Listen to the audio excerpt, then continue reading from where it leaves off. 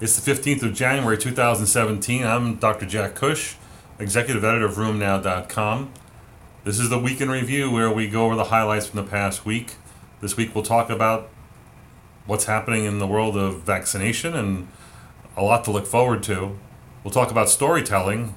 I guess I'll tell you my story about why vitamin D is getting under my skin. At the top of the news, an interesting study from Japan looks at the use of high dose and low dose folic acid in patients taking methotrexate. I did a Twitter poll at one point and found out that, of course, everybody uses folic acid, but interestingly, it's used quite differently around the world. It's not uncommon for patients to be taking 10 milligrams per week or more as a single dose or multiple doses outside the United States, whereas in the United States we tend to use 1 milligram a day when we're on methotrexate. The study that was looked at in Japan looked at over 500 patients who were going to start methotrexate and compared those who are on low dose versus those who are on high dose, the dividing point being 5 milligrams per week or more, and showed that it didn't matter what dose you were on, whether you're on low dose of low doses of folic acid every week or higher doses of folic acid every week. It didn't matter with regard to what the outcomes were as far as hepatotoxicity, liver enzyme elevations, etc. So, again, use folic acid and avoid the toxicity. I always say that that folic acid manages the dangerous toxicity, it reduces the rates of hepatotoxicity, it reduces the rates of drug discontinuations. I believe it severely and dramatically reduces the rates of a rare phenomenon, acute hypersensitivity pneumonitis. A study from a large cohort of lupus patients, actually it was a meta-analysis of 47 studies, and looked at thousands of patients with lupus, trying to identify the frequency of the metabolic syndrome. Overall, they found that the frequency of metabolic syndrome in lupus was 26%, and that when they compared lupus patients with those who didn't have lupus, it was increased, that the odds ratio is 1.88, suggesting an 88% increase in the risk of metabolic syndrome, or nearly the doubling of the risk if you have lupus. As if there is not enough to deal with in lupus patients already, it's something we do need to be watchful of as far as managing comorbidities. Vitamin D. If you look at the literature this week and vitamin D, what's out there, guess what? It reduces and manages neuropathy. Actually, what was shown was those who are low in vitamin D have more neuropathy with rheumatoid arthritis. It's also been shown that it's associated with multiple sclerosis and alopecia areata.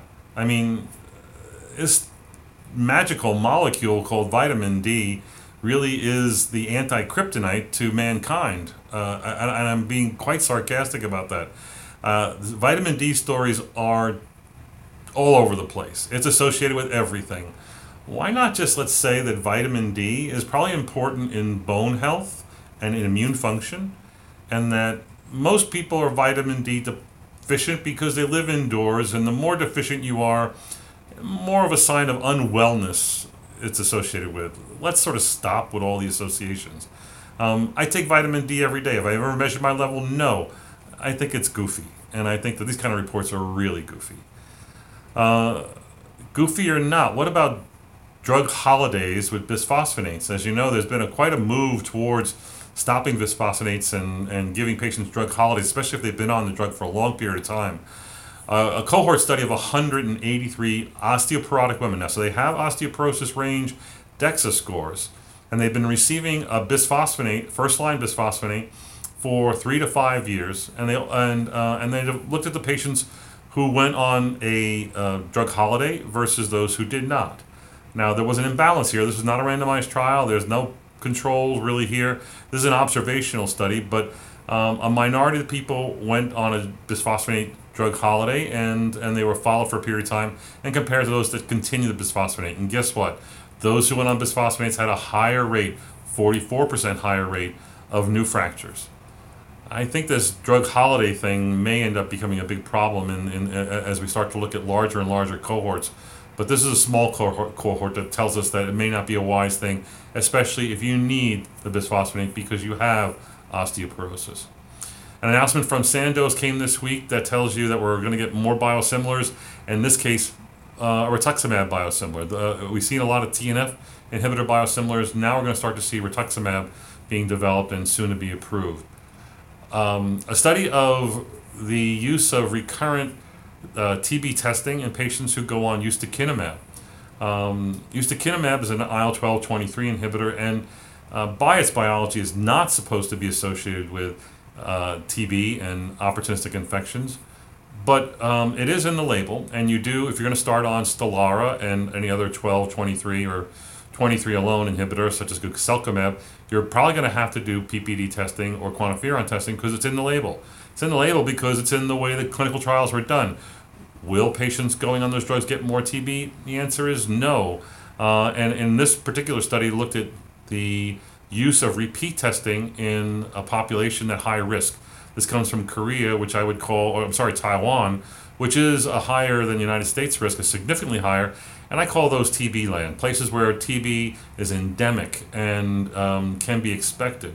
And in their studies, they had with continued use of Stelara, they showed a seroconversion rate that's much, much higher than you expect in the United States, but that's because they're in TB land, 7.3%.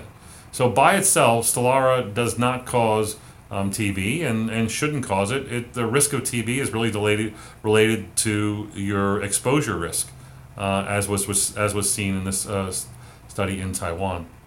An interesting article from Rheumatology looked at the biology of vasculitis, especially large vessel vasculitis, including Takayasu's and giant cell arteritis, and made a case for that there's two things going on in vasculitis, that there's systemic inflammation that is being prevalent and requires steroids and IL-6 inhibition, and that's driven by a Th17 response, which involves IL-17 and IL-6, and that's quite different than the inflammation that you see in blood vessels, where that's more of a Th1 response, where IL-12 and especially gamma interferon can mediate a lot of vascular inflammation and what happens in the vasculature. So, for instance, you may control systemic inflammation, but patients may go on to still have vascular events that are driven by a different biology.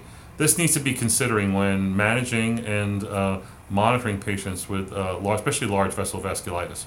It's an interesting read.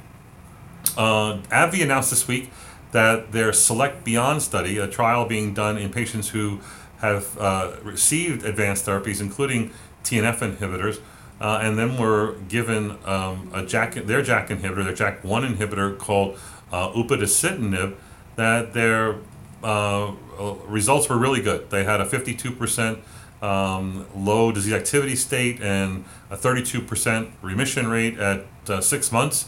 And really good ACR 20, 50, 70 scores.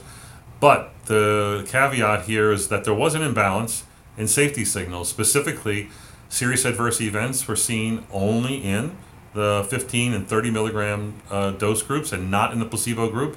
They had 5% SAEs and 7% SAEs when you were on upadacitinib. And the same can be said for deaths, that there was one death in 15 milligrams, one death at 30 milligrams, and none in the placebo population. These numbers are small, but unfortunately there is an imbalance, and that will shine the light on this particular kind of outcome as they look at the total data set. They did note that they had very few events that were thrombotic that were being seen, and none in their prior trial. In this second trial, there was, I think, one thrombotic event, so that's good news. But again, this is good news and a little bit of bad news, but nonetheless, I think that we need to see more data play out over time. A study of 200 scleroderma patients compared them to 100 normal controls and looked at esophageal motility studies and basically showed that severe esophageal dysmotility is not uncommon in patients with scleroderma, and it is actually seen with limited disease and diffuse disease, even localized disease for that matter. But nonetheless, the association with severe dysmotility is mostly seen in those with long-standing disease, those who have coexistent interstitial lung disease, and those who have higher GI scores and those who have lower health-related quality of life scores. The good news that came out of the FDA this week was the Unanimous vote by the advisory committee to approve the new GSK herpes zoster subunit vaccine called Shingrix. And that is in follow-up to their Zoe 50 and Zoe 70 trials that were published and written about earlier in Room Now. These were published in the New England Journal. Again, it was a unanimous vote. It was the vaccine is a very good outcomes as far as not being 90% effective at 4 years out, and that there's no loss of efficacy with increasing age of the population. It also significantly reduces the risk of post-herpetic neuralgia, also over 90%. And again, these results are maintained in a very, very old, greater than 70 years of age population. One of the downsides of this is that it will be more expensive, and that it will require multiple injections that have an issue of constitutional manifestations, myalgias, and arthralgias, and other constitutional things that'll make it a bit of a pain in the neck. But the good news is that this is an inactive shingles vaccine compared to Zostavax, which is a live virus vaccine. This vaccine, when it is available, could be used in patients taking DMARDs, on biologics, who have immunosuppression, etc. Now, mind you, there are no trials being done in patients with that particular profile, for instance, rheumatoid arthritis on biologics, but based on the biology, it should be safe to be given in such a cohort. But again, it's been recommended for approval by the advisory committee. We await the decision of the FDA panel. A nice article written by Cassie Calabrese this week says that it's flu season and rheumatologists should get in line and should be vaccinating their patients. She makes a strong case for the fact that sometimes we believe that primary care is doing it, primary care thinks that we might be doing it.